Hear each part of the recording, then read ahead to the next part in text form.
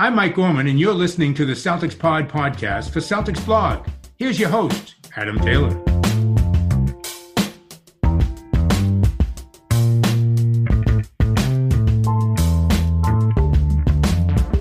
We get some bonus content today, guys. It's a Sunday. We decided we wanted to do a recap and a preview leading into the Portland game and coming off the back of a very frustrating game against Milwaukee.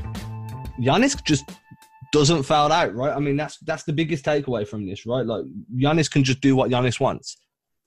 To say it's disappointing is putting it lightly. And here's the thing with the Giannis calls, I don't want to pin it just on that because I don't think that would do credence. The Bucks are a very, very good team. And the Celtics came out flat again. We saw the Celtics have a really, really rough start, get into a deficit early, and then spend a lot of energy digging out of that hole in the first quarter. Jason Tatum was a net negative on the night. But I really don't know what the NBA is playing at with these calls. We're talking about not once, not twice, but probably about 3 times. If you want to include the goaltend call, you're talking 4 times of calls that should have gone against Giannis Antetokounmpo, and they didn't. And some of them are just really obvious. You can debate the Marcus Smart charge all you want, but the play where they were reviewing the hostile act on Daniel Theis and then they didn't end up calling even just a basic foul. Look, if you're looking at a play because you think there's a hostile act, that means at the very bare minimum, it's a foul. And the NBA referees, like the NBA officiating, went back and basically twisted it twice. They changed their stance in the situation twice in order to justify not making a call. And I don't know how you beat that. The Boston Celtics just can't put themselves in those type of predicaments. You know, you can blame the refs if you want, but they have to find ways and figure out ways to not use the refs at all because they're never going to get calls. Like, it just, no matter how many times the Celtics go to the foul lines, it seems like the fouls that they really need are never called. And those were game-changing fouls. The charge foul that should have been a charge or whatnot. If you want to say his left foot was still, the ankle was still up in the air, and that's why they didn't call it the charge, even though they called it the charge on the court because Giannis fouled out. And when they went to review it, of course he doesn't foul out. So when they went to review it, MVP himself, stayed in the game, remained in the game, finished with 36 points. That foul didn't bother me the most, though. The one that bothered me the most was the one that Tim just talked about. The one on Daniel Theis, which was just it was an offensive foul. It should have been called, and it wasn't. And I don't know if you guys watch Giannis. Not only does he travel, and this is not a hate towards Giannis. He's the league MVP. He's a superstar in the NBA, and we get it. We've been watching the NBA for a long time. We get the superstar status. We get the James Harden status. We get the Michael Jordan, LeBron James status, even though LeBron doesn't get fouls called.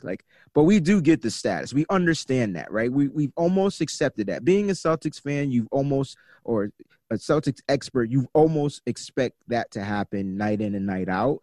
But like Tim said, listen, you went to review it because it was blatant something. It was something that was a foul. Didn't have to be flagrant. Should have been a flagrant, but it wasn't, and it wasn't even called the foul. And these are game change. When we say game changing, guys, we're talking about momentum swings, and that's what hurts the Celtics the most. And again, they can't put themselves in the predicament. So I'm gonna stick with that. That's gonna be my thing for the Celtics. You talked about starting out flat. Don't start out flat. You can't start out flat because now you're climbing yourself out of a hole for the whole game. And the Celtics didn't get the lead to the fourth quarter. They didn't lead once until the fourth quarter. Maybe the third quarter, end of the third quarter, if I'm not mistaken. Then they had like an 80-something to 83 lead or something like that. And I remember it ending in a tie at the end of the third quarter. But it's tough, man. It's so tough when you can't get those type of fouls called. So we're not going to blame the refs. I hope. We're just going to say that the Celtics next game going to have to go out there and just be on their A-plus game. Not A game, but A-plus game. Because guess what? We're playing against a couple of other superstars. Maybe at least one. Yeah, I mean, the biggest worry is whether or not Tatum's going to be any closer to Jason Tatum and not as the same as the absolute net negative he was in that game. My biggest shock was they kept running with him. Like, you knew it weren't falling for him. He wasn't really doing his job on D too much either. He was missing his rotations. Yet he continued to see time on the floor, and I get that for the first 3 quarters. Keep going to him, try and force feed him, see if you can get him hot. At least then, if Jason Tatum's hot, you've got some form of opportunity to keep the scoreline close going down the stretch, which they did without Tatum. But if he was hitting these shots, then it would have been a different story. By the 4th quarter, he's not getting hot. You've seen it. You've gave him every shot he needs to take. You've gave him mid-range. He's found his long-range game. He's drove to the rim. It's just not falling. But he continues to be on the floor, and I get it. He's the team star. He's the guy who everybody's expecting to lead this team to the finals or the Eastern Conference finals. But if your shot isn't falling and you can pivot and go, then do it. Go and get buckets. Don't just leave Tatum in there for Tatum's ego or to try and let Tatum work through it. He tried to work through it for 3 quarters. It didn't work. Jaylen Brown looked good in flashes. Then he looked bad in flashes. He had a streaky game. For me, the best 2 guys in that game were Marcus Smart and Gordon Hayward. Gordon Hayward, to me, was probably the most steady hand. He had spells on guarding Giannis. He done good. He got underneath Giannis. Marcus Smart had spells guarding Giannis. He done good. I am very, very, very worried moving into this Portland game that we're going to see Tatum from Milwaukee and not Tatum from February. I think they just need to see a rebound here, right? So the way I've looked at it, and I think I've seen it on Twitter, people talking about it, I really think with Jason Tatum, he should not have gotten that last scrimmage game against Houston off. Because at that point in time, he really hadn't been in a good offensive rhythm. Out of like the core guys, besides the fact we've been worrying about Kemba's, besides the fact that we've been worrying about Kemba's knee, Jason Tatum struggling right out the gate is not a good sign. He's probably one of the core guys that you've seen really, really struggle offensively.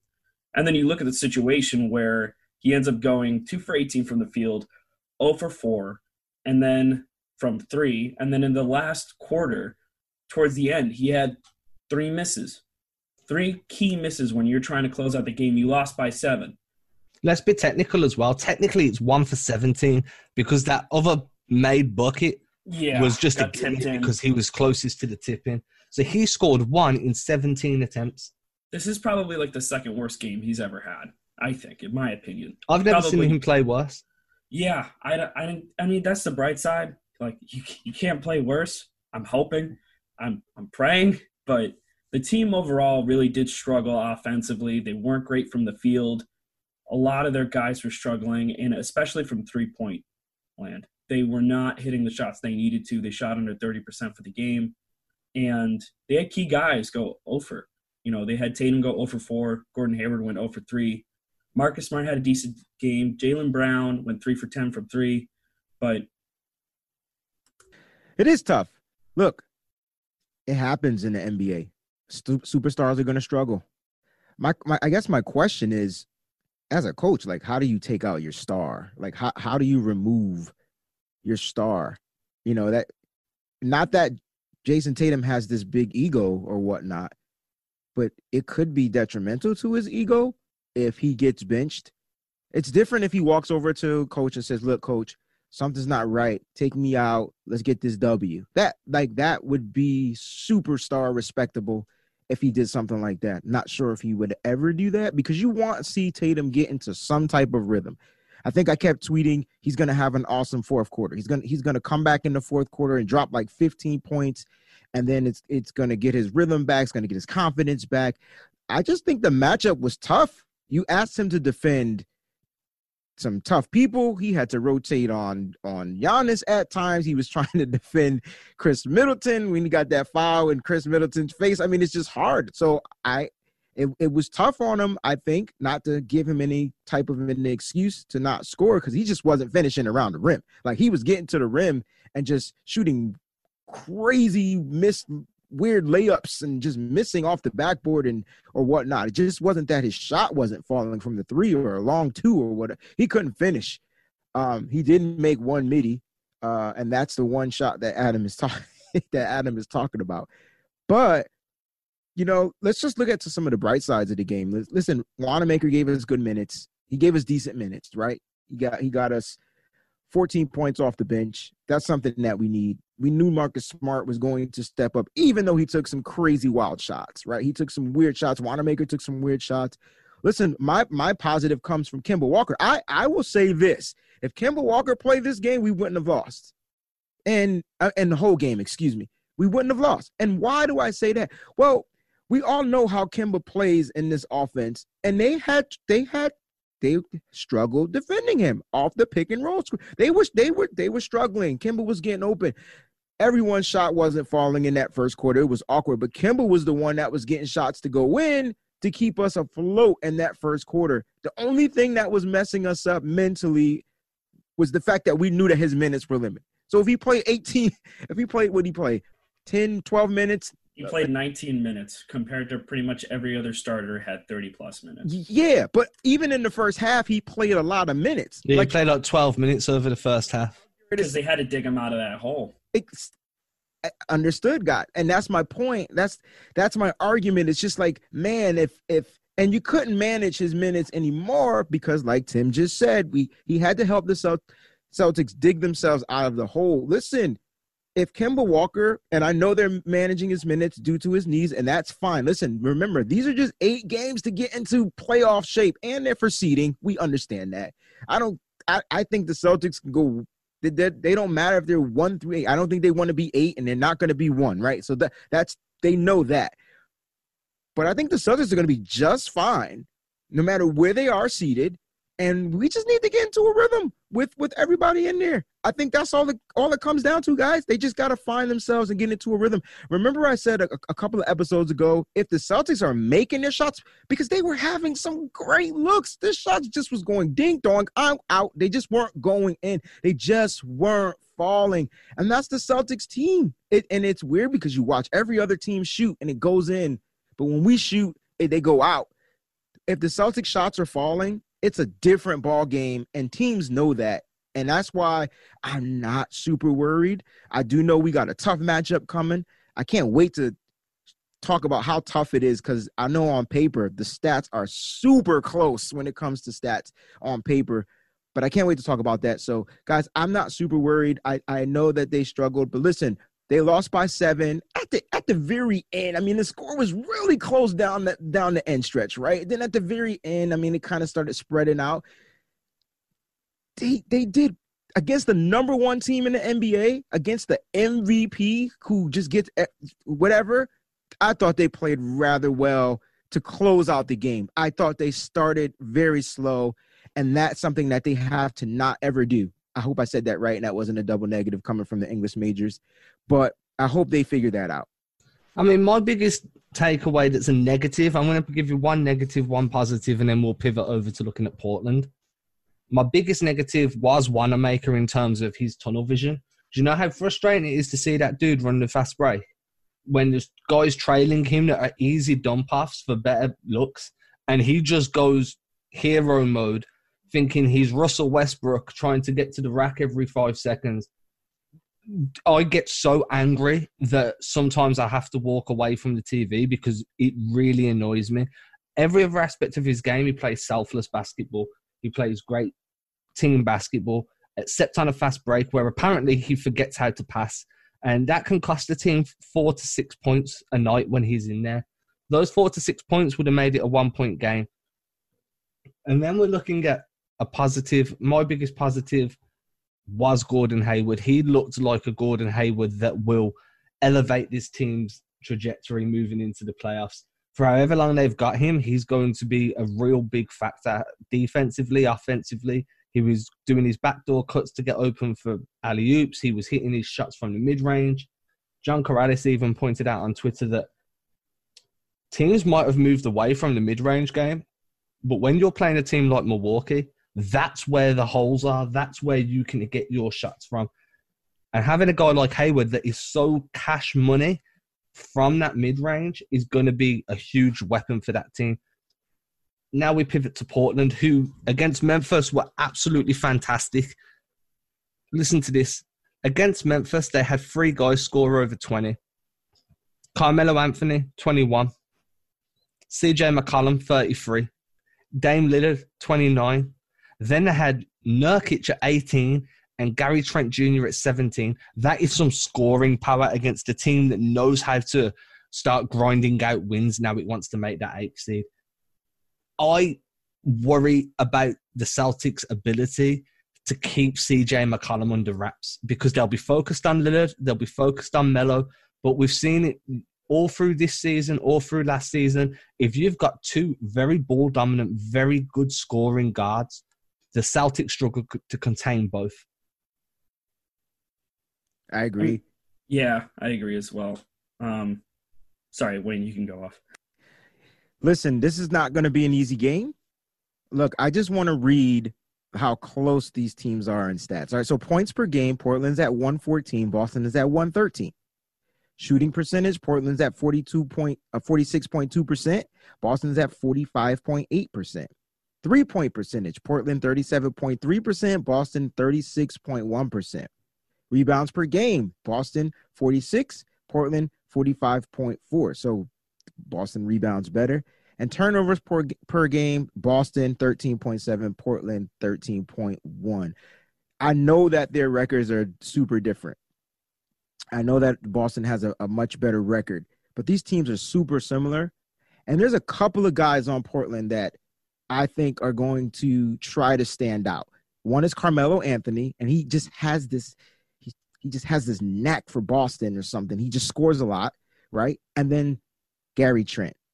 So I know you expect McCollum and I know you expect Lillard to do their thing. I get it. And it's tough.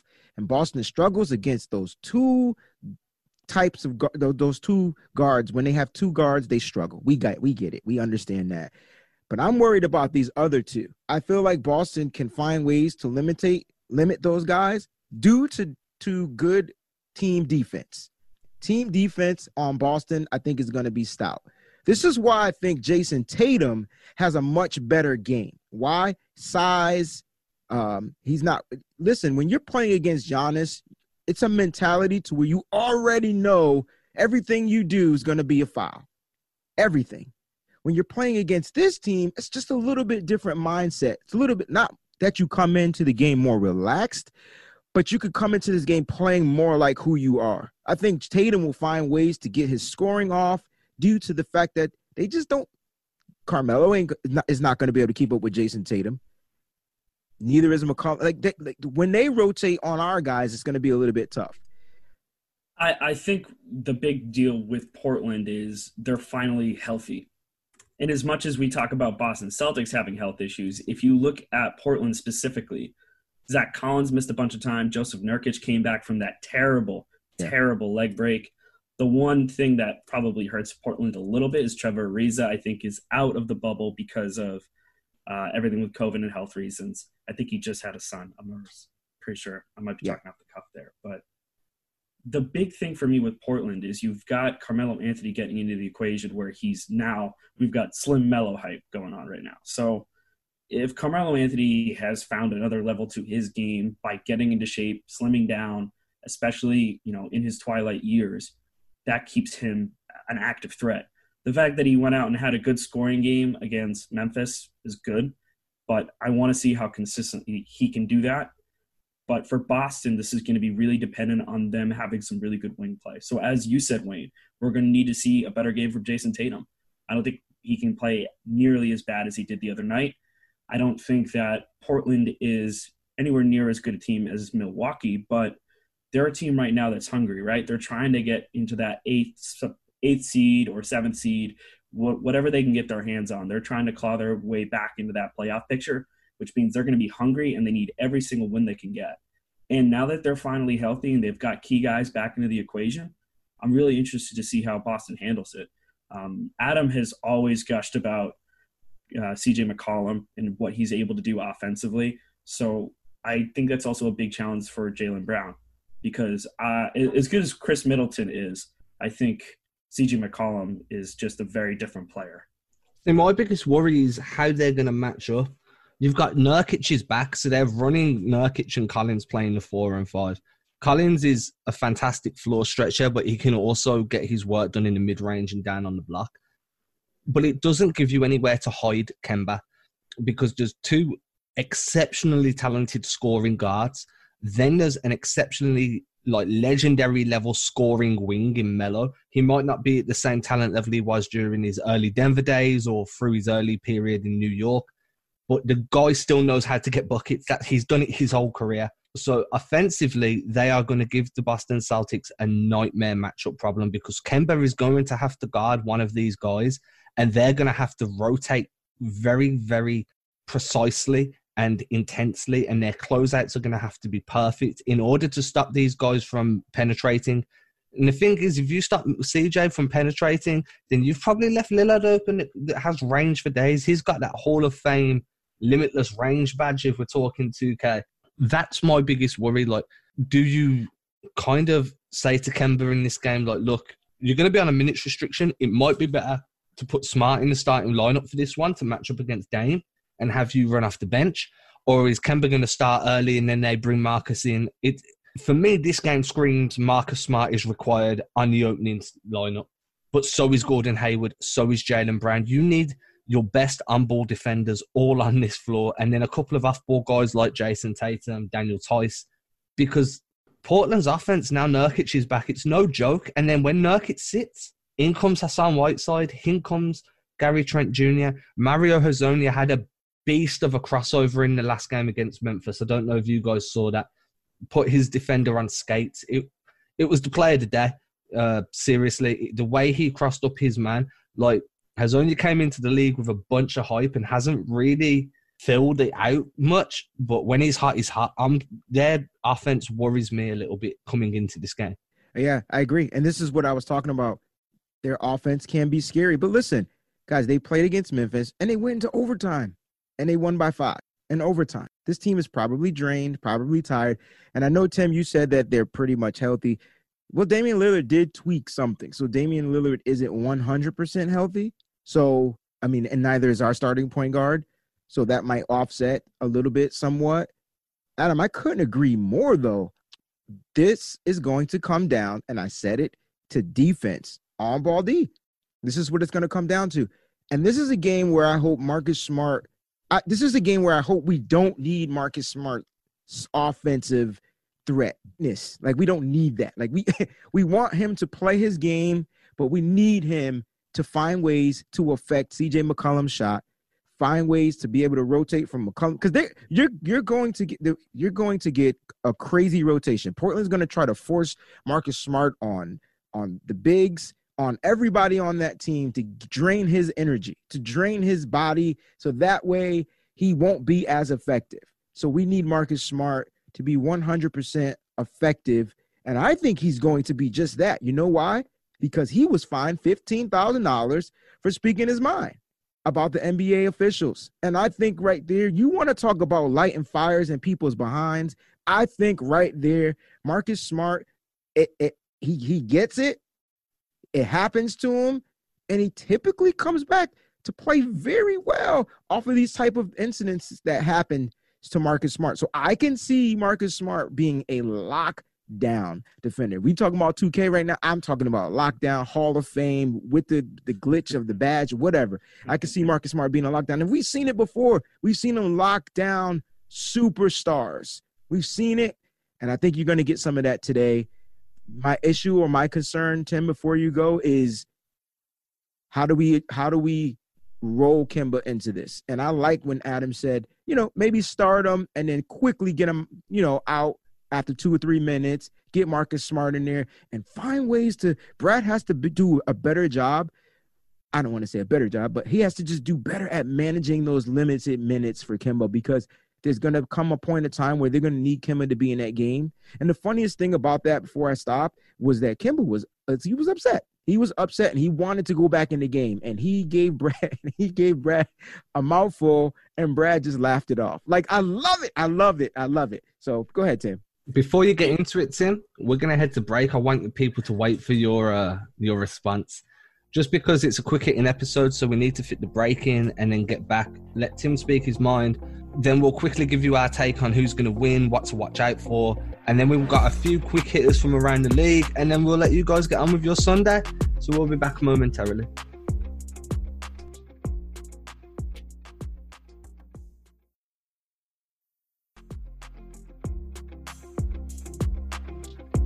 Yeah, so before I go building off of everything with Marcus Smart, I do want to say I did a little bit of research on the Trevor Ariza situation. Ariza specifically is staying out to spend some time with his son for visitation, so it's not like he just had a kid. But I just wanted to correct that information before going forward. So with Marcus Smart, I think the best thing would be to give him a little bit of a start to try and give him a chance to build some momentum.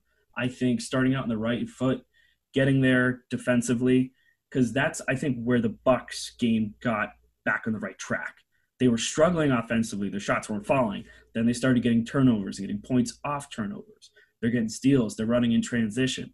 They're getting, layups at the rim because one guy's out in the wing, just stole the ball, and finally they started chipping away at that lead. So if you can get Marcus Smart in there and he's moving the ball, that's the big key thing. He's moving the ball and he's playing lockdown defense. That's what you need. Absolutely.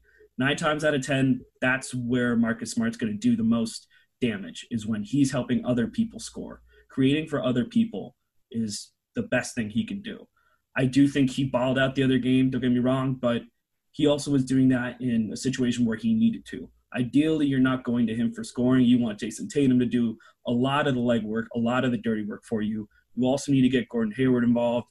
And as we talked about before, Gordon Hayward is a crucial part of this team's offense, and he works in that mid-range so well. So he's another guy that you need to start feeding. So if Marcus Smart goes in there, sets the tone right, and then you get Kemba in there, Kemba clearly wants to play. Kemba wants more minutes, and he seems ready to get more minutes too. So I know they've been talking about raising his minute total. So I imagine he's probably going to play somewhere between 22 and 26 minutes this game. It's probably going to be, my magic number would be like 24. And now here we're going to play a quick little hit a game. I've kind of kept this one to myself, and because then you guys have to do it off the dome and it'll be an honest answer instead of something you've planned out. We're going to go man for man, each team starting lineup. Which player do you consider to be better? No homer takes allowed. So first up, Damian Lillard or Kemba Walker? Dame. I got Lillard. Yeah, it's Dame. Jaylen Brown or CJ McCollum? I go Jaylen. I go McCollum. Carmelo Anthony or Gordon Hayward? Hayward. Zach Collins or Tatum? Tatum. That's a tough one. Nurkic or Tice? Nurkic, I think.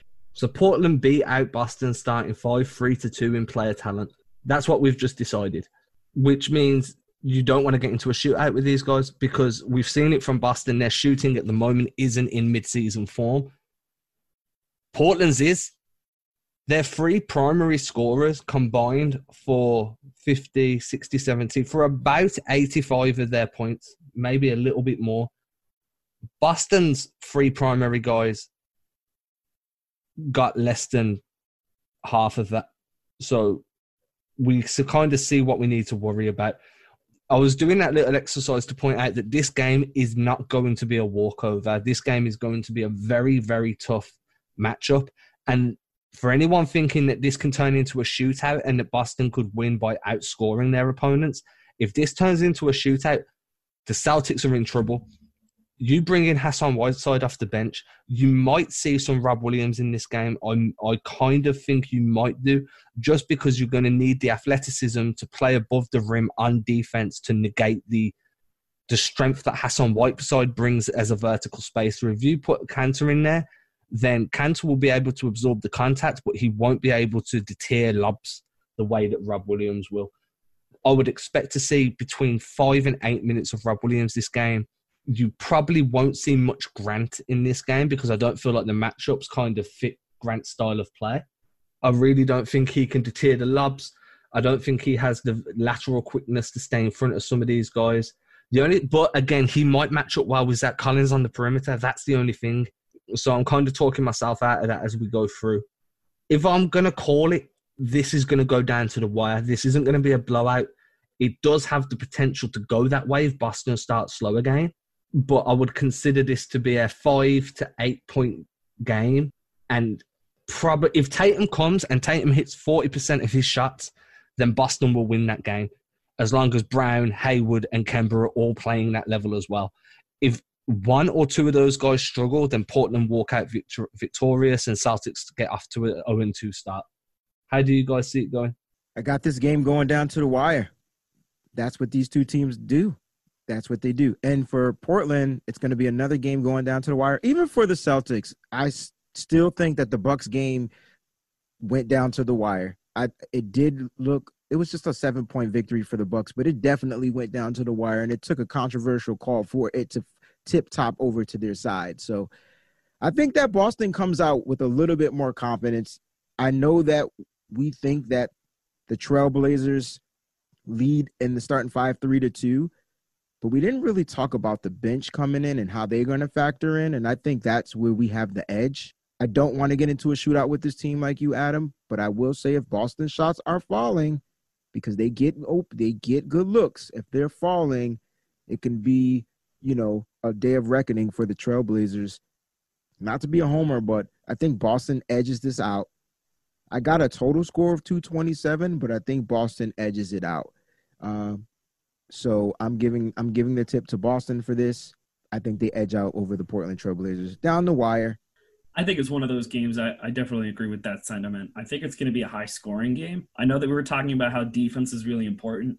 I think it's just going to be who is able to just get a little bit of a defensive edge because overall, yeah, we don't want to get in a shootout with this team. But at the end of the day, I think based on how both these teams play offensively, I think it's just going to be very high-scoring. I think it's just going to be a really, really, really tough, gutsy win. And I think Boston will pull it through, especially because that Bucks game's got to be heavy on their minds. It was winnable.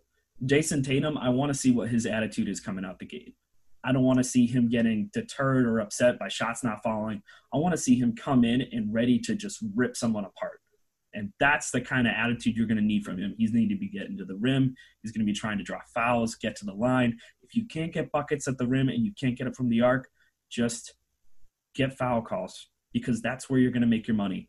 Attack defensive weak links. We already have seen him cross up Hassan Whiteside and size him up for a deep, deep three in the last time I saw them play Portland. So that being said, you need a big game from him. And I think Marcus Smart's going to be the key piece if they start him to try and give a little bit of a defensive tone. Either way, I think it's going to be a tough game. And I agree, Wayne. I think your point total is pretty close. I think it's going to be like in the 100 teens for both teams. And I don't know if that's just a symptom of the NBA right now, but it's going to be high scoring with the Celtics win. Okay, so to move on to what's happening around the league now, and we'll keep this nice and quick. Toronto showed their credentials as a sleeper in the East, locking down the Lakers on Saturday, beating them 107-92.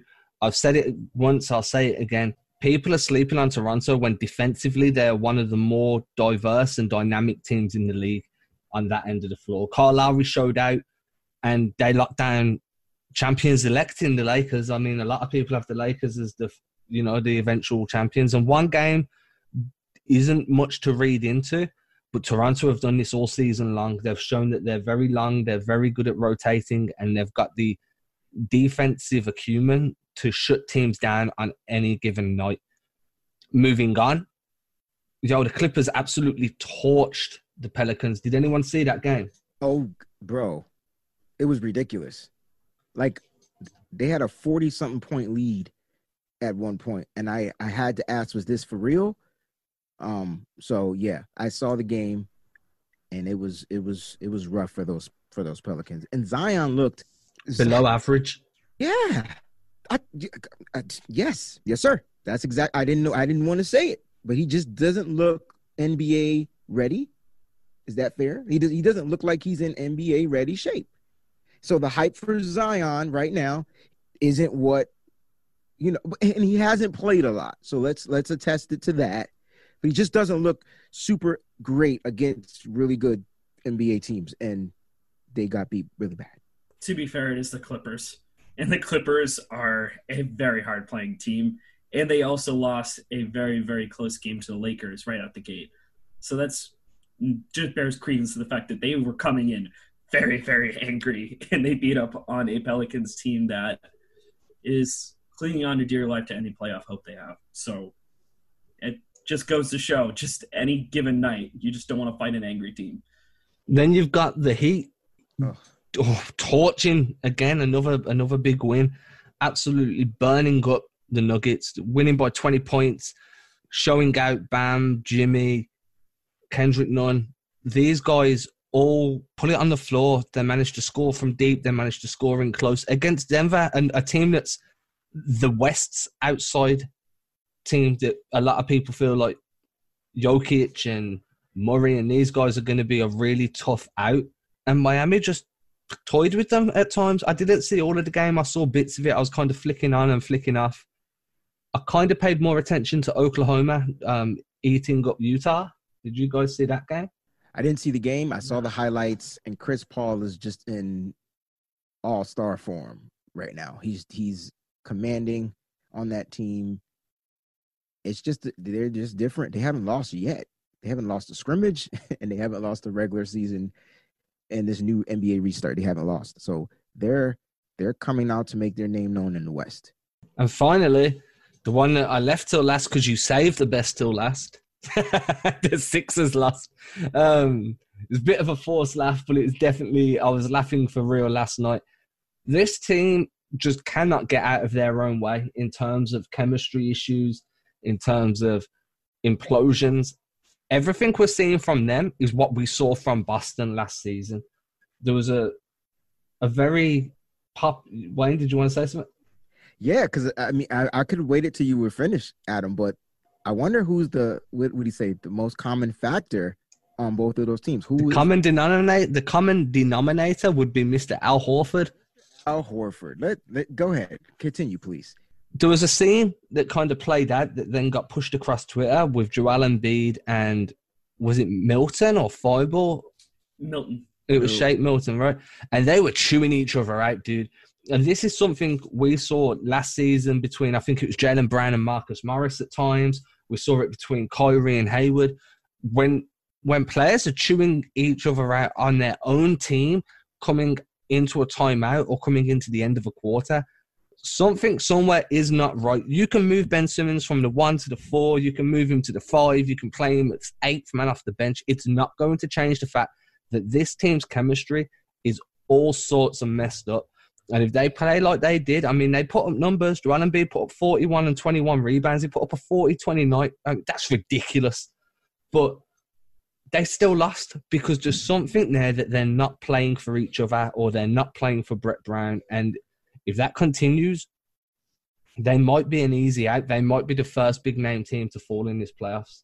Well, there's a couple things to that. So the Celtics might end up facing the Sixers right now. Based on how it's looking and how seeding's playing out, Boston need to try and beat out the Raptors. And as we just said, the Raptors are very much a lethal team still.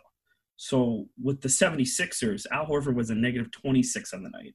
On top of that, Ben Simmons had a double-double, and he still was a negative 11. Why? Because the guy he was guarding, TJ Warren, dropped 50 points on his head. 53. 53. He's like the last player since like Steph or Clay to do it.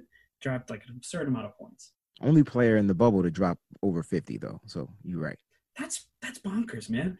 But the point of it is, if you look at how that happened leading into that altercation between Embiid and Milton, there was a sequence where Milton was getting the ball in and then just mishandled it, got pickpocketed on defense, and then the Pacers ended up just dropping a 3 off of it, and then that led to the bench altercation. So I don't know how much of Shake Milton at the 1 we're actually going to see, because so far in theory, it's not working out. I think they're trying to have him run the point or have him run at the 2-guard spot, and it's just, if he can't pick up the slack, I don't know what they're going to do, because it's clearly not working when they're trying to run Simmons at the 4 and him at the 1. It's just not working. Yeah, I just think you can't have your superstar player out of rhythm in what way. You don't want him barking, and it happens. Superstars are going to bark at the less inferior players on the team. We've seen it all of our life. Michael Jordan was probably the GOAT at this too, right? So that's what Embiid is doing. He's trying to, get his players in sync. But if everybody thinking they're just on some type of same level and they're not, or whatnot, like I can see like this, there's going to be turmoil in Philly, and it's going to be great to watch as a Celtics fan. So with that being said, I don't know why I'm so that's the matchup I want to see. I want to see Boston versus Philly in the first round of the playoffs. Call me crazy. I'm not as that's just the matchup that I want to see, because there's not one single player. You want to know what it is, Adam? And Tim, they don't have those two combo guards that I worry about. Yeah, Tobias Harris can have a great night. Okay, but that's a big if. And yeah, we know Ben Simmons isn't going to shoot well against the Celtics. And we know Embiid is going to get his off. And he's probably going to be injured by then. But here's the thing. Like, that's the matchup I want. I just feel Boston matches up the best against the 76ers. And they play them tough, especially when the games count, especially in the playoffs. They play them really tough. And we can go back and date each and one of those games and how well Boston plays, or how many 76ers games they actually won against Boston when it comes to playoff basketball. So that's the matchup I kind of want. I don't really want to see Indiana, especially Oladipo is back, and I know they're missing some key pieces, but who knows? Sabonis may be back at that point or a time or whatnot. Just looking at the list, man, Raptors are tough. We know that we matched. The Bucks are tough. I'm just going to say who's tough. And the Heat play us tough. They play us tough. So let's let it wither down to what it's supposed to be. And I'm sure the 76ers are going to get their stuff together and they're going to finish out strong. Boston just needs to focus on finishing out strong, figure out what they're going to do. They need to take care of today's game against Portland, get that W, get some confidence, regain that confidence, and then keep the trend going. Once that happens, once Boston gets on a roll, woo! And I think we can leave it there. I mean, the game's going to happen in a few hours. We want people to be able to listen. And then we'll be back tomorrow to let you know what we saw, what was great, what was bad. And hopefully we'll be in very good spirits. We will find out very soon. Guys, enjoy the rest of your Sunday. I'll be on Twitter doing my thing, so feel free to interact with me. If you don't want to interact with me, that's fine too. We will be back tomorrow. And we will see what happens, man. I'm going to be watching a lot of the games from today. I want to finish on this point. Yesterday, I think there was 5 games, right? Yes. Yeah, so that's 10 teams. The Sixers were 6th overall in assists made. Looked like putting Ben Simmons at the 4 has increased his ability to score, but has decreased his ability to play make. He usually finishes with a lot more assists than 4 in a game. That could be something that forces Brett Brown's hand to move Simmons back to the 1. We will see how that goes in the next few games. We will catch you tomorrow. Peace out. Make sure you leave a 5-star review. If you want to write something, then that's nice too. And we will see you soon tomorrow. As I said, tomorrow, it will be tomorrow. Goodbye, everybody. Peace. Cheers.